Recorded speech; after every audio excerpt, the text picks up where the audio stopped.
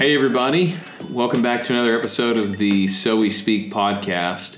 And we're going to continue in the New Testament today with the book of Feix Corinthians. Now, as we've been doing these book studies, some of what we're doing is just books that we've been studying on our own time, but sometimes we're doing books that one of us is preparing to teach. And for Feix Corinthians, actually, I've got Terry Feix here. You're doing this in a Wednesday night class this fall. Yes, we are. We're going to take the entire fall semester and learn everything that the Corinthians were doing wrong. And that's a pretty good way to put this book. Corinthians, 1st and 2nd Corinthians, are both exposés into an unhealthy church. Right. You know, this is always the funny thing is there's a whole segment of Christians who are trying to recreate the early church. And we know in a lot of ways what that means. In Acts 2 and Acts 4, you get this really great picture of the church functioning at its best. They're sharing things with each other. They are giving sacrificially. They're taking care of one another. But Right. It doesn't take very long before the early church begins to look like the modern church. And Corinthians is probably the paramount example of a very unhealthy church.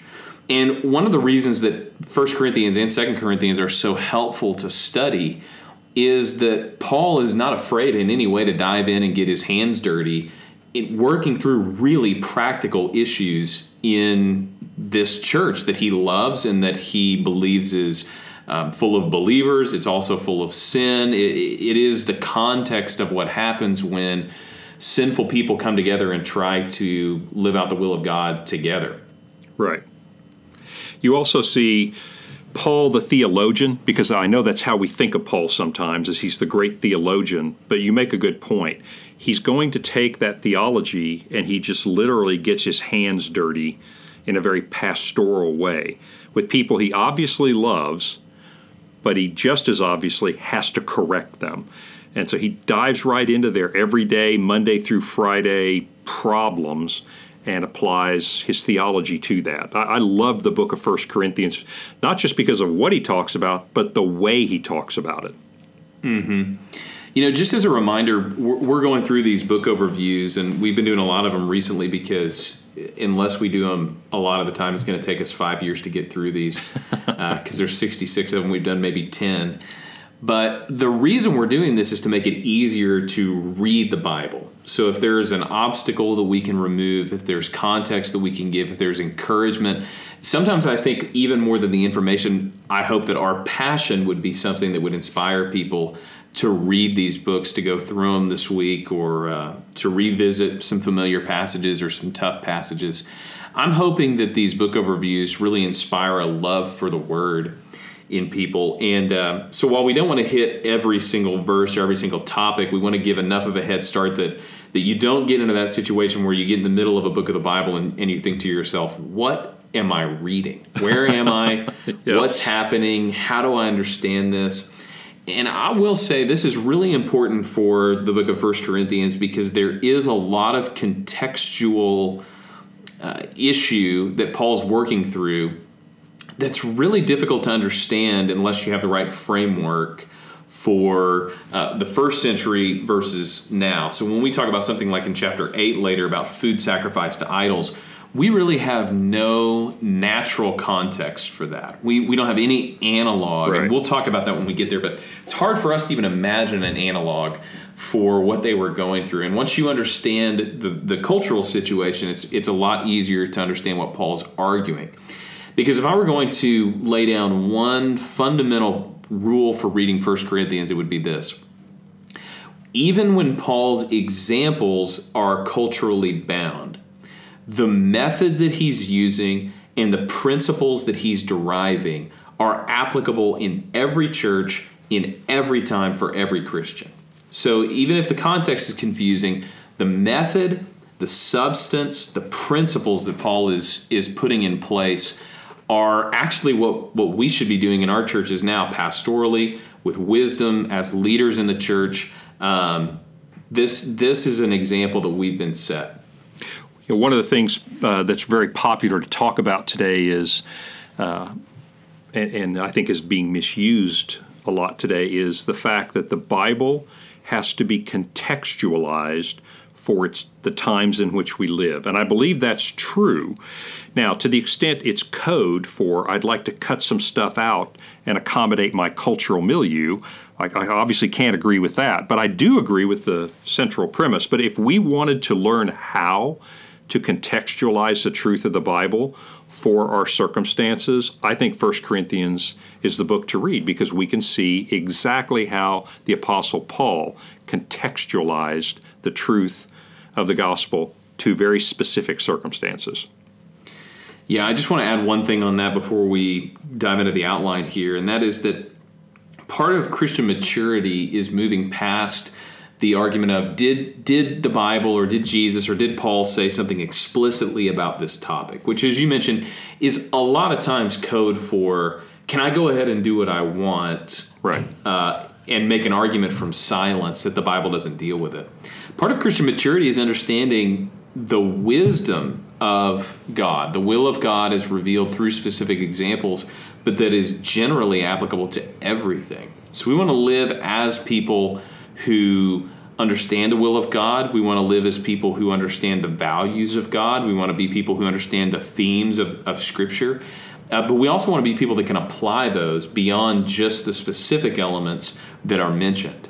So you take obvious examples like social media or internet use or things that didn't exist in the first century, and we still believe that God speaks to those things, both scripturally and through our own consciences, through the various ways that God guides us.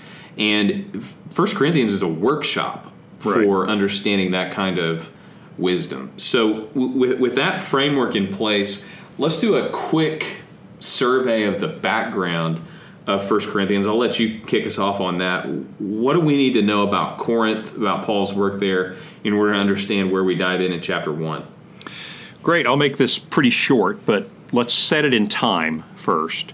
Paul's second missionary journey, and those of you that have maps in your Bible can look this up, but he basically made a journey through what's modern-day Turkey and into Macedonia and into Greece and made his way to Corinth, which is a city in Greece. That journey was from about 49 to 52 A.D. You can read about what happened in Corinth on that journey, that second missionary journey, in Acts chapter 18. It's only about 18 verses or so, but it gives you a couple of interesting things. One of which, by the way, is the story of how Paul was put on trial in front of a Roman official named Gallio. And Gallio is known from extra-biblical sources, and it looks like he was the proconsul or the official there in Corinth in about 51 or 52 A.D. So that's very helpful in dating it. After that journey, Paul did it again. He went on his third missionary journey, and he went to many of the same places from about 53 to 55 A.D. It's when he was in Ephesus in Turkey in this second journey, maybe 53, 54, he spent about 2 years in Ephesus, is where he likely wrote this letter back to the believers in Corinth. And in just a minute, you might tell us why he wrote that letter back. But one thing I would like you to know, in addition to the time, is what was Corinth like? Think of Corinth as being very Greek city, very Roman city, very pagan city, meaning they worshipped all the Greek and Roman gods and goddesses. It was famous, or infamous, I should say, at the time, for being very sexually immoral. And I mean immoral even by the standards of the ancient world. It was very rich because it was right there by two different trading areas. So it was very wealthy, very immoral, very pagan, very rich, and cosmopolitan. There's maybe not a perfect example, but it would be like the Apostle Paul walking into, say, Los Angeles or New York City or someplace like that today where very few people even know who Jesus Christ is, and preaching there. So as we get into the trouble that these people are having, one of the things we need to realize is they didn't grow up Christian. They became believers, but they brought with them all of that pagan, immoral, superstitious background that they had. And by the way, that's one of the things I like about this book is even though we may not have grown up in a sexually immoral, rich, pagan environment, we too, before we came to Christ, came from a background that was very different than what Jesus wants to do with us. So I have a little bit of sympathy for these believers because they have a lot of transforming to do. Yeah, I think it's important to remember that Paul is working in real life cities. As you mentioned, this is like him walking into LA or San Francisco or Silicon Valley, a place that's progressive. It's free of need in a lot of ways. They had a huge temple to Artemis, a big emperor worship cult here. They were not people who were just standing at the ready to hear about the gospel of Jesus Christ, to give their lives to him. And in fact, even though the city of Corinth isn't big by modern standards, it was a big city then, and the Christian population wasn't huge. Right. So it's not that you have a giant portion of the city converting. You have a small portion of the city coming to know Jesus and bringing all of their baggage and all of the cultural sins with them. In fact, you get Paul explicitly saying that in 1 Corinthians 6. One of the passages that's quoted there a lot is the vice list. But What Paul is saying is this is what you guys used to be like. You used to be sexually immoral. You used to be thieves. You used to be all these things, but you actually were washed and sanctified. And Paul's seeing that process take place right before his eyes. And I think one of the things that we learn from studying Paul's missionary methods and the way that the gospel took root in the ancient world is that he believed that transformation was possible. He was banking on it. Right. In fact, you see the names at the end of his letters and you realize that these are people that grew up pagan. There's no, in Paul's letters at least, there's no second generation Christians that we're aware of. He is planning on the Holy Spirit changing people's lives, and he's writing to them with an understanding that if you seek God and you give your life to him and you put your trust in him, he really is going to change you. So every piece of advice he gives in this book is predicated on the fact that he believes that God transforms, and he's seen it happen.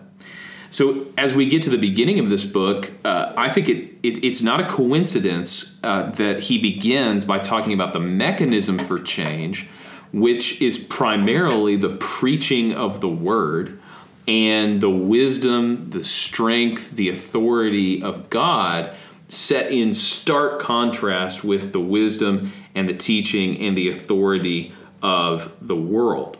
So if we're going to demarcate the first 4 chapters into a section at the beginning of 1 Corinthians, you have the first 9 verses as an intro, and then beginning in chapter 1, verse 10, you get several chapters around this theme of preaching and division and authority. What are the things that stick out to you in this first section of 1 Corinthians? Well, the biggest thing to me is what you just tapped into, and it's something I'm going to teach on this week, is this idea of Paul does not come with the oratorical skills of the day. He doesn't come in and speak in really just the most flowery language, the most, persuasive things he can, because he's trying to persuade them to literally change their lives. And your point's well made. He believes in the power of this good news, this news about Jesus Christ, and the power of the Holy Spirit to change people, not in his own power to do so. And so he comes speaking about the wisdom of God as opposed to the wisdom and the oratory and the convincing power of the people they're used to talking to. And one of the things, when you live in that kind of world, and we do, by the way, we live in the world where we listen to our favorite speakers or our favorite social media pundits or our favorite cable TV pundits, and they're very convincing and they tell us what we want to hear. And so we might say something like, well, you know what, I kind of like MSNBC, and I listen to Rachel Maddow on MSNBC, and I trust that she's telling me the way things are. Or someone else might say, well, I watch Fox News, and that's who I trust to give me my information. And so you have a very fragmented world there. And one of the ways that manifested itself when it came into the church is you have these believers saying, well, now, I listen to Paul. And someone else said, well, but I listen to Apollos. I think he's an even better preacher than Paul, and et cetera. And so Paul's dealing with these divisions that they were used to having before they became Christians, and he's going to say to them, that's not how this works. It's not the cult of personality anymore. It's interesting to think through the impact that philosophy and rhetoric and the culture of these Greek cities had on Paul's ministry. So you have these traveling speakers who are literally guns for hire. They speak about whatever topic that a person wants, whether it be political or social or academic. And what Paul is running up against is these people were really, really good. Yes. And at least in the Corinthian letters, one of the things that we see is the Corinthians are completely unimpressed with Paul's speaking abilities. Later he says in 2 Corinthians, he talks about how his physical presence is weak, but when he writes letters, he writes like he's really strong and powerful.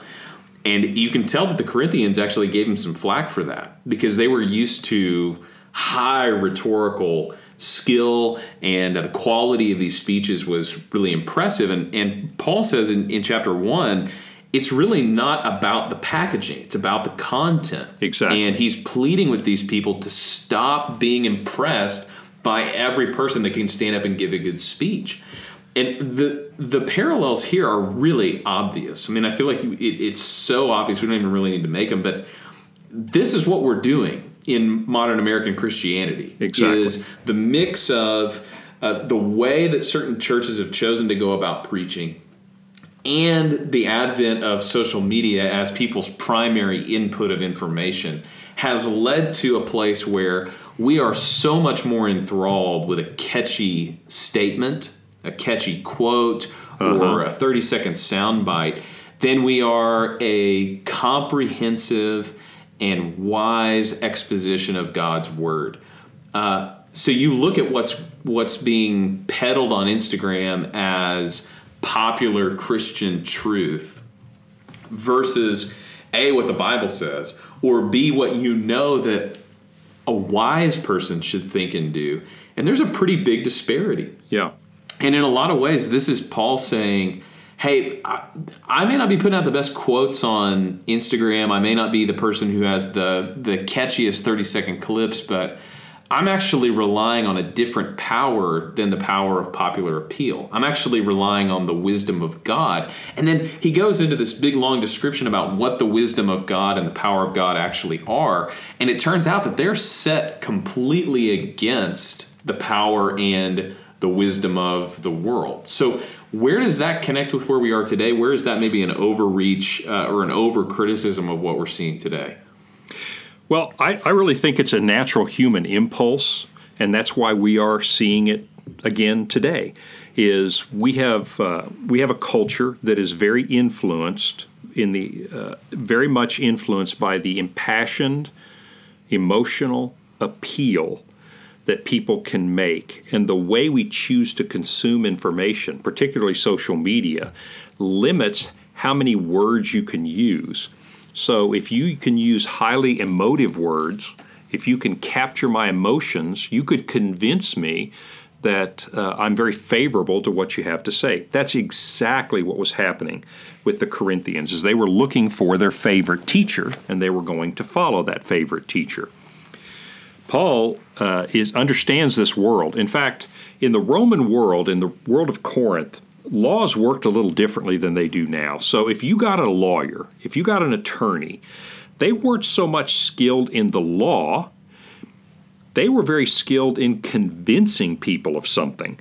So a typical Roman magistrate, there would be certain elements of the Roman law, but basically if you did something wrong and someone had a civil action against you, Either whoever could bribe the magistrate the most would win the case, or more likely, whoever had the lawyer who could make a really convincing case. There are records of Roman lawyers getting people off who were caught red-handed because they were able to just so whip up the crowd with impassioned, it's sort of like saying, yes, he was caught red-handed, but it wasn't his fault. Do you know what his childhood was like? Do you know what happened to him? And they would literally use the people's emotions so skillfully that they would turn the tide of opinion. We see that exact thing happening today in our culture. Exactly happening. And I won't go into details, but if you're following the Democratic candidates for the presidential race, you'll see a lot of this happening. There's a lot of brief, emotive statements that actually are completely at odds with the facts. And yet people feel an allegiance to those people because of the way they feel about it. Well, that's what the Corinthians were used to. And I think even in the church today, if we're not careful, we can fall into that as well. I think political discourse is the perfect example for this, because all the statistics in all political dialogue, regardless of party or issue, testify to the fact that people are more influenced by their first impression of what's said than by whether or not it's actually true, than by the contents. People are more influenced by who said something than whether or not they agree with it. Exactly. And what Paul is trying to do is he's confronting a very similar culture, and he's trying to emphasize the role of discernment in the Christian life. And this is where we can go beyond just what's written in the Bible. The Christian value of discernment and wisdom and knowledge and understanding, that is not just in spiritual things. Paul's making an argument here that we actually have a kind of spiritual wisdom that means we can discern the way things really are in the world. So, for example, this is a pretty good segue into the second section. What Paul's going to do throughout the entire book of 1 Corinthians is he's going to respond to these letters that he's been given from the house churches that are in Corinth. And again, we don't know exactly what the church in Corinth was like. There are obviously many factions. We probably think that there are several house churches represented here. In 1:11, you get Chloe and the church in her house. At the end of chapter 16, you get a list of 3 men who have brought this with them, and one of their families probably has a church in their house.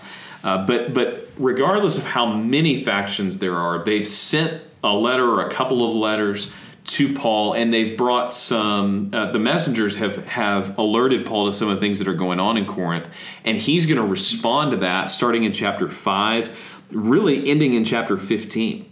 Right. So the whole outline of this letter is Paul's response to the things that he's hearing about what's going on in Corinth. So in chapter 5 and chapter 6, he's going to respond to 2 incidents, and they're connected to each other. The famous incident, and the one that begins chapter 5, is that there's a man in the church who has taken his father's wife, so his stepmother. He's sleeping with his stepmother, and we don't know exactly what their arrangement is, but they are boasting about how grace-filled their community is because they can accept somebody who's doing this, which this apparently was an outrage even to the pagans, which is hard to believe in our culture because there's really nothing that is so outrageous that pagan people think it's over the line right now. But what Paul's saying is, hey, even in an over-sexualized culture like Corinth, these people think this is not good. But now in the church, they're celebrating this kind of thing. Well, and that to me is something that we're starting to see in the church today as well, is if you think that God is love and it's all about grace, period. Now, it certainly is. God is love, and it is indeed about grace, but that's not the end of the story. You can literally pat yourself on the back for how unbelievably forgiving and tolerant you are.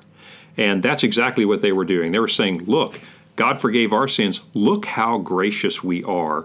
We're not just going to say, oh, you can still be part of the church even though you're doing something our neighbors wouldn't do. we're going to boast about it, and everybody can see just how loving and how kind we are as Christians. Yeah, there's a sense in which people in the church want to prove themselves to the outside world, how gracious we are. But Paul's going to cut against that a little bit and say, you should be really different than the world. And you have different definitions, you have different practices. The thing that sticks out to me, I think there's been a lot of time spent, a lot of sermons preached on chapter 5.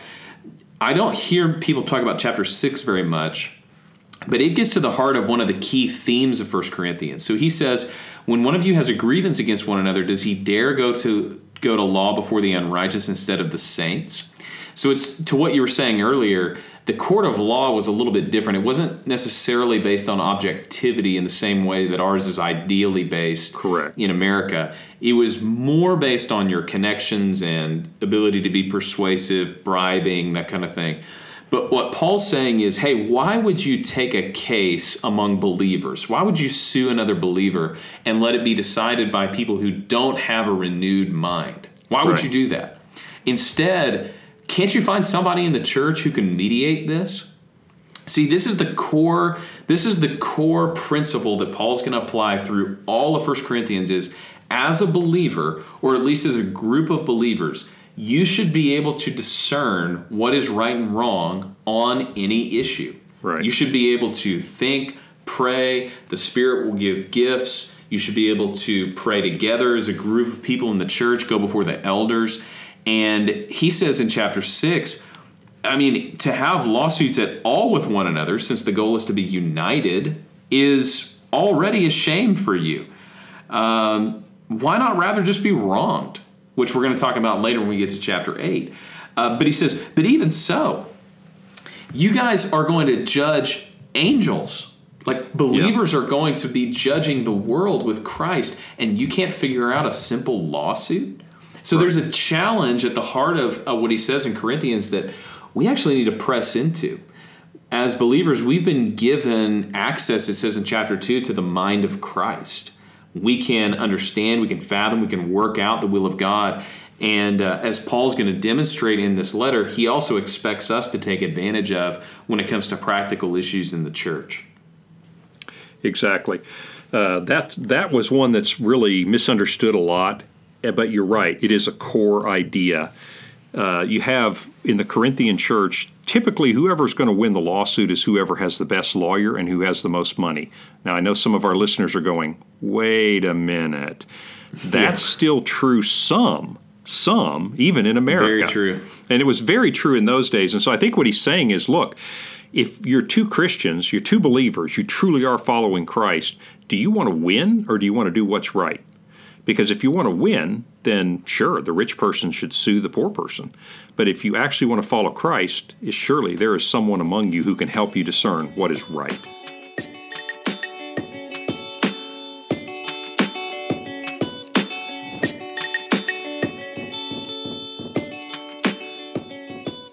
As you read through 1 Corinthians, for example, when you go into chapter 7, it opens with, now concerning the matters about which you wrote. And like you said, from chapter 5, literally all the way to chapter 15, he's responding to questions. And I assume that most of the questions they wrote are well-intentioned.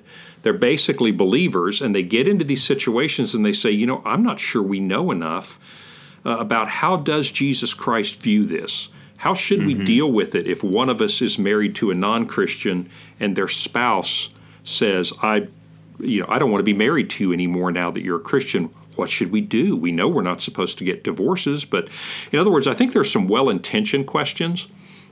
And then I think there are some things like the suing one another that they're just really on the wrong track. Right. There are questions of immaturity, and there are also questions of ignorance. There are questions of gray areas and judgment calls. I think one of the most obvious examples, and again, Paul is laying down principles in each of these cases, and sometimes it's hard to tell what the principle is, but usually he makes it pretty obvious. So, for example, in chapter 6, in verse 12, he's quoting them. And a lot of times, like in the ESV, they're going to put that in quotes to say that Paul is quoting the letter that they sent him. So all things are lawful for me. And then he's going to correct that and he's going to say, yeah, but not all things are helpful. Notice that part's out of quotes. And then he's going to say, all things are lawful for me. Again, quoting them. He's going to say, but it's not good to be enslaved by anything. And then at the end of that section, he's going to provide his own principles. So he's going to quote from Scripture in verse 16, but then he's also going to, in verse 20, say, hey, you were bought with a price, so, and here's the principle, glorify God in your body. If you're looking for how to make judgment calls when it comes to all the issues he's going to talk about in sexuality, marriage, remarriage, singleness, all the things that fall under that heading, he's saying the principle is, does it glorify God with your body? And he's going to expand on that principle through the next couple of chapters. One of the most interesting principles that he dives into is actually in chapters 8 and 9, really 8, 9, and 10, where he talks about food sacrificed to idols. And like we said earlier, this one requires a little bit of cultural context to know what they're even talking about here, but we do that so that we can get to the principle that Paul's laying out. So what's the situation with food sacrificed to idols? Well, in a city like Corinth, you would have Jews and Gentiles, people that grew up Jewish, people that grew up Gentile.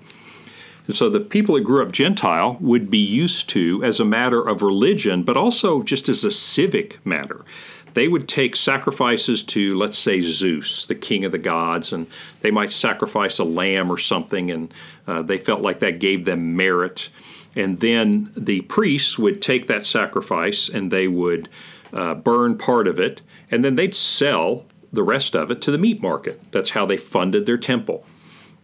Well, Jews would sacrifice in Jerusalem, not there, but even so, they realized that that animal was sacrificed to an idol, to a pagan god. So when they went to the meat market, they wanted to eat kosher. And what that meant for them was, this meat cannot have been sacrificed to an idol. Because if it was, it's unclean in the sense that it's tainted, because its purpose was originally to honor some god that's not really a god.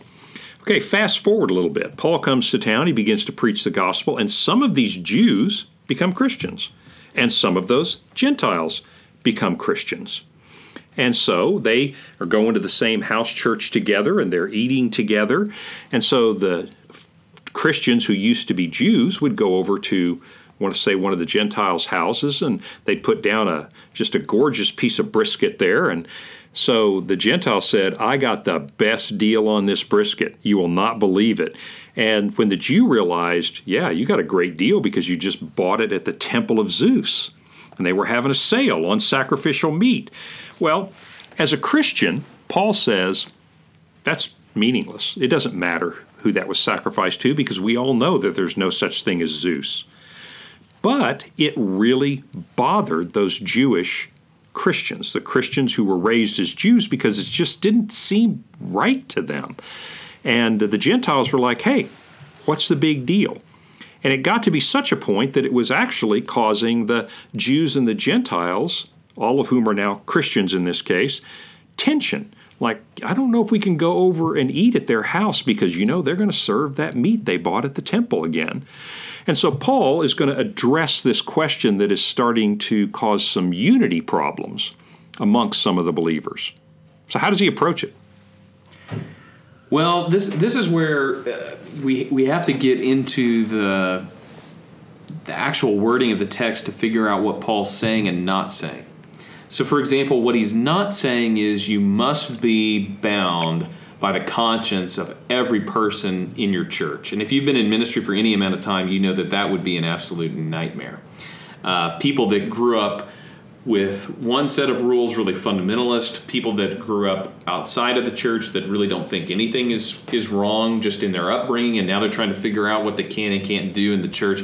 I mean, these competing mindsets can be kind of maddening. And what Paul's not saying is, if anybody thinks something about something, make sure that you go ahead and abide by that. But If you look at chapter 8, in verse 7, he says, not everybody possesses knowledge. Again, this is the ability to discern what's really right and wrong. But some, through their former associations, eat food as really offered to an idol, and their conscience, being weak, is defiled. But food will not commend us to God. We are no worse off if we do not eat, and no better off if we do. But take care that this right of yours does not somehow become a stumbling block to the weak. So the defining line that Paul wants to draw has to do with matters of conscience. So if somebody's conscience is defiled by something that you're doing, what you need to do is step back and say, is this actually right and wrong, first of all? So we never do things that are wrong, even if our conscience isn't convicted by them. Right. But what this is specifically addressing is it okay to do things that are right? Because Paul said earlier that we're actually free to do whatever we want. We're not actually on the system of the world anymore, the system of the pagans, or even the system of the law, to the extent that we now have the law embodied in the person of Christ, in the work of the Spirit, and in these principles that he's telling us are the way to truly glorify God. Because we can't forget that Paul says in Romans that actually by loving God and loving our neighbors, we become keepers of the law, keepers of the heart of the law. Right. So in this sense, it's not a free-for-all that we can do whatever we want, but we also need to ask ourselves, is there a reason to do this when it's hurting somebody else? If this is keeping somebody else from growing in their faith, if it's inflicting unnecessary pain on them, and it's an issue like food where Paul says, look, eating and drinking is not going to commend us to God. Whether we do eat it or whether we don't is not going to earn us anything in the kingdom of heaven. So why not eat? Yeah. Or why not eat? Exactly. Here's a couple of examples. Obviously, the Jews had trouble with it, but let's suppose that you're in this congregation and a Gentile believer, somebody who used to be the pagan like you were, that you worked with them and you told them about Jesus and they became a follower of Christ and they came to church and they went to your house to eat. And, last weekend they had sacrificed meat to Zeus and then went home and ate some of it and said, Zeus is awesome. But this week they go, you know what, I think that's an idol. I do not believe that's true. And they come to your house and they're eating this meat. And they say to you, oh, well, does this mean we still think that Zeus? And you'd say, no, we don't. In other words, people lack knowledge, like you said, and we need to be sensitive to that. But here's the example that's most often used today. Let me know what you think about this. I think it may be perhaps close to what they're talking about. So today, you have a gathering of Christians, and all these Christians realize that there's nothing wrong with having a beer with your pizza while you guys are all hanging around watching the game. But you realize that one of the guys that's coming over has just recently stopped drinking because he's an alcoholic. Now, in Christian circles today, and probably others, but certainly in Christian circles, you would say, guys, let's not do any beer. Let's not put anything in the way of Bob, who's still fresh from turning away from alcohol. Let's be considerate of him, and we don't need to drink this beer, and so let's just not do that. Now, I realize that may be a little different than what's happening here, but the heart behind it, I think, may be the same, and that is, I care more about my brother in Christ than I care about that beer. Yeah, I think the principle is exactly the same. Christians are really divided on this, but I think the example works because, scripturally speaking, there's nothing wrong with consuming alcohol. There are things wrong with drunkenness. There are things wrong with being enslaved, obviously. But there's nothing wrong with consuming alcohol. In fact, Welch's arguments aside from Christians around the Civil War, Jesus is partaking of wine. The disciples are. Obviously, wine was a big part of a lot of the Jewish feasts. But if you do have Christians who have struggled with that would fall under this issue of conscience, that maybe it's okay for you to do, but maybe when this particular couple or this particular person is around, everybody doesn't drink because it's a temptation or it feels defiling to someone. It is hard for us to come up with a good example of this because we don't have that many practices that are associated with other religions. One of the ones I was thinking of was, there are people that do yoga for religious purposes. Now, most of the people that are doing yoga are not doing it for religious purposes. Right. They're just doing it for fitness purposes or, as an activity to do. But there are people that do meditation and yoga for other religious purposes. Right. And to invite somebody to go to a yoga class with you is a really unassuming thing to do. But if that person had done that before as a religious practice, it might be a case where they really can't go and do that, partake in an activity that in and of itself is not wrong necessarily. Right. But in a way that doesn't draw them back into their former practices. And in that case, that would be a person that you wouldn't want to invite to that class with you. Or that would be a person that you wouldn't want to have over to do yoga together.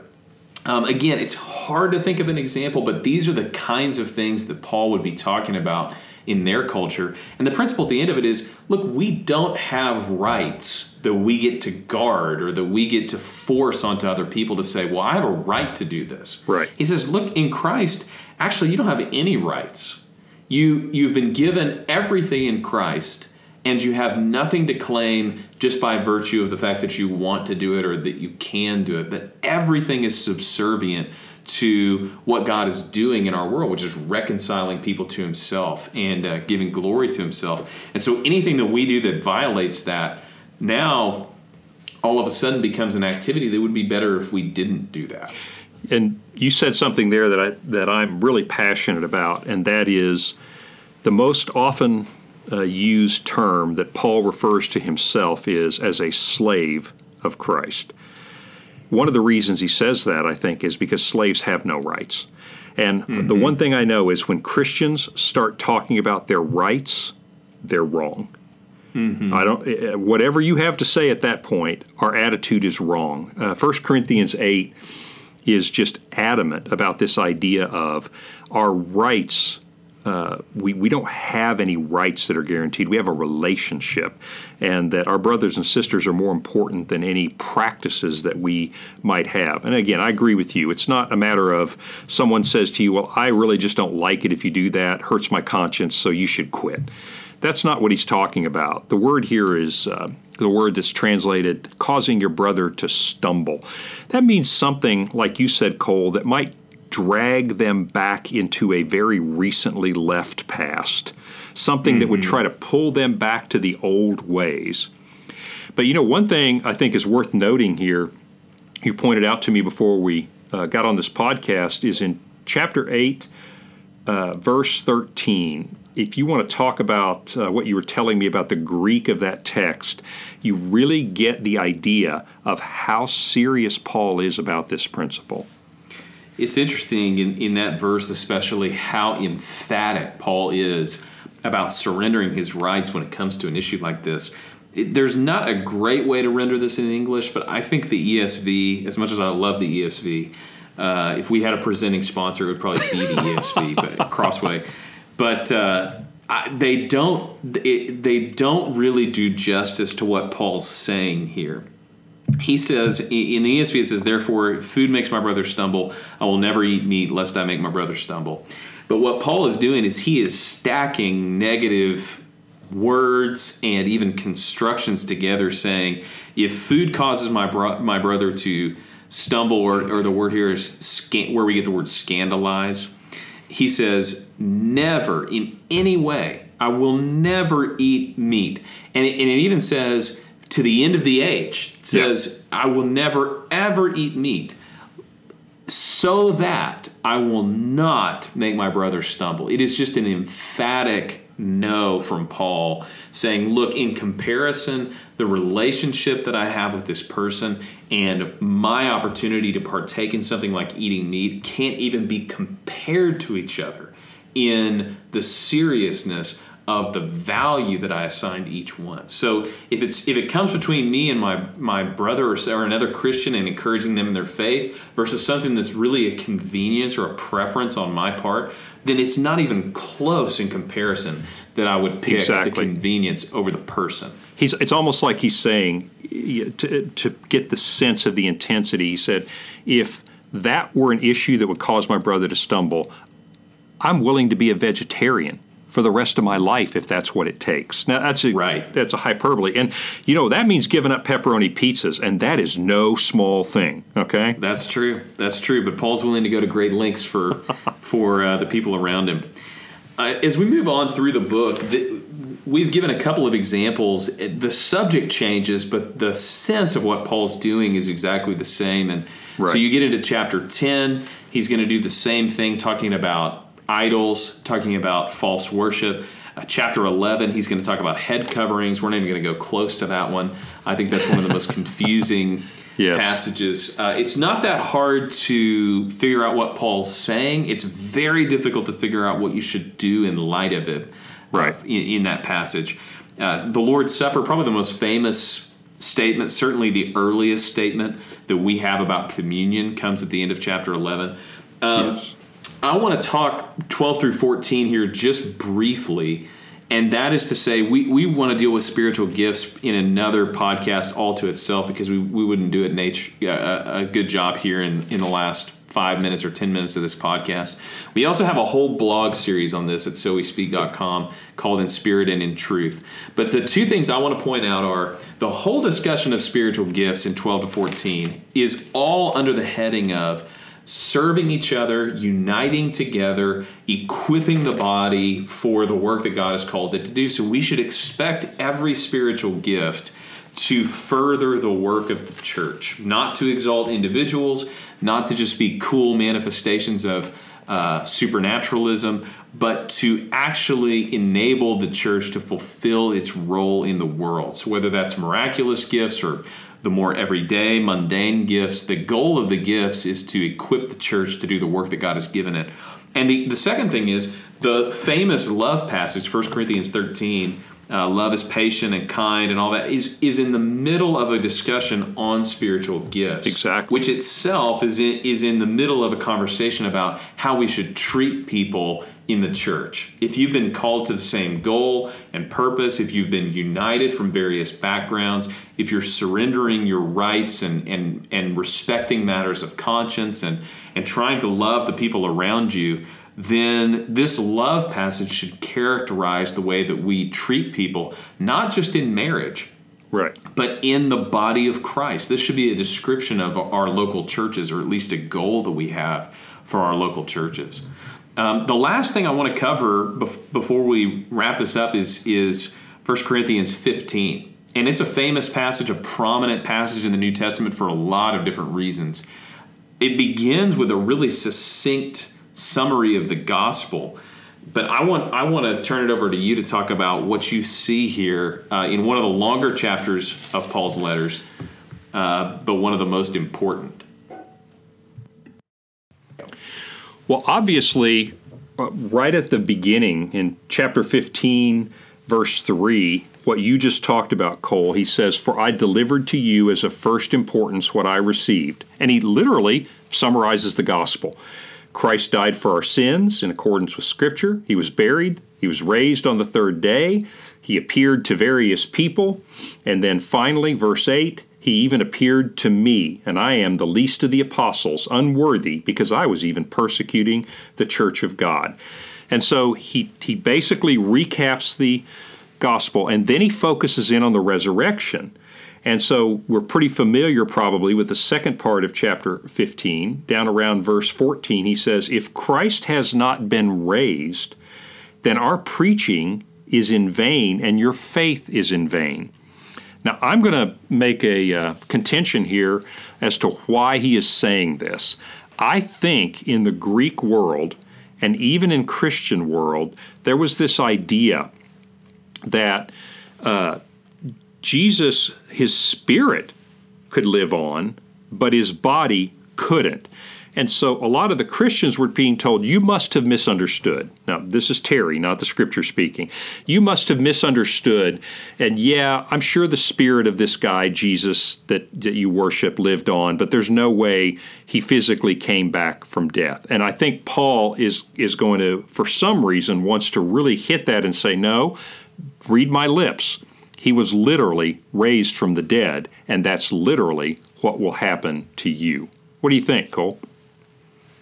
Yeah, it's hard to know exactly what the background is on this, and I know there's a lot of research here that we don't have time to cover, and some of it that I'm not aware of, all the things that he was probably responding to. We do know it's pretty common in the New Testament on both sides of the coin, both the Greek side and the Jewish side, to disbelieve in bodily resurrection. So one of the things that we see from the Jewish side is obviously the Sadducees attack Jesus about the resurrection. And then from the Greek side, it's in Athens when Paul gets to the point of sharing the gospel with them that he begins to talk about resurrection that he loses them. Right. And they think that he's absolutely crazy. Right. It's hard to know exactly what's going on in Corinth, but what we can see from the text itself is there's a disbelief in the dead being raised, period. Right. So not just a disbelief in the fact that we will be raised, but a disbelief in the fact that anyone could be raised. And because that's the shape that Paul's argument takes. He says, now if nobody can be raised, then that means even Christ can't be raised. And if even Christ can't be raised, then that is bad news for us because we are still in our sins.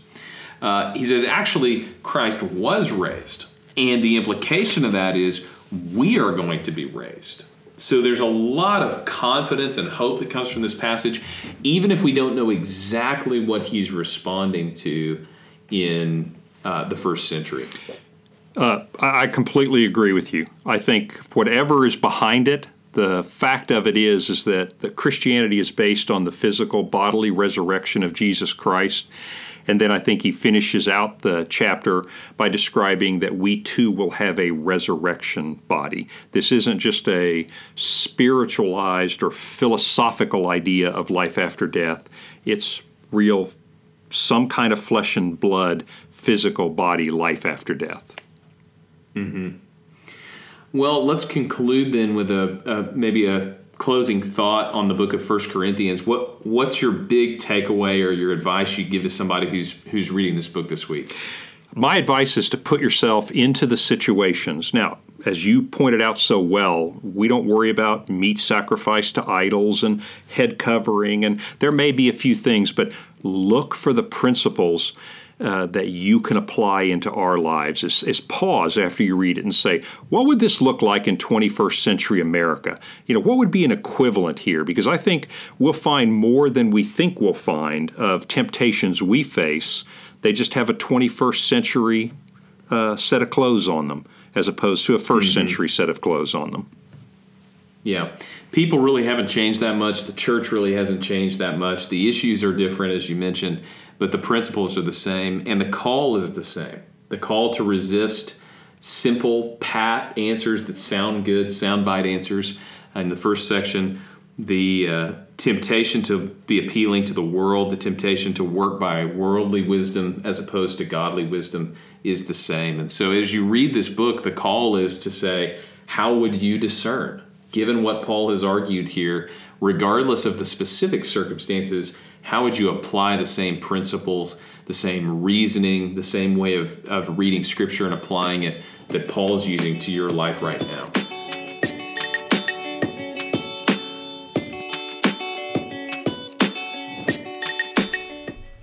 Thanks for listening to the So We Speak podcast.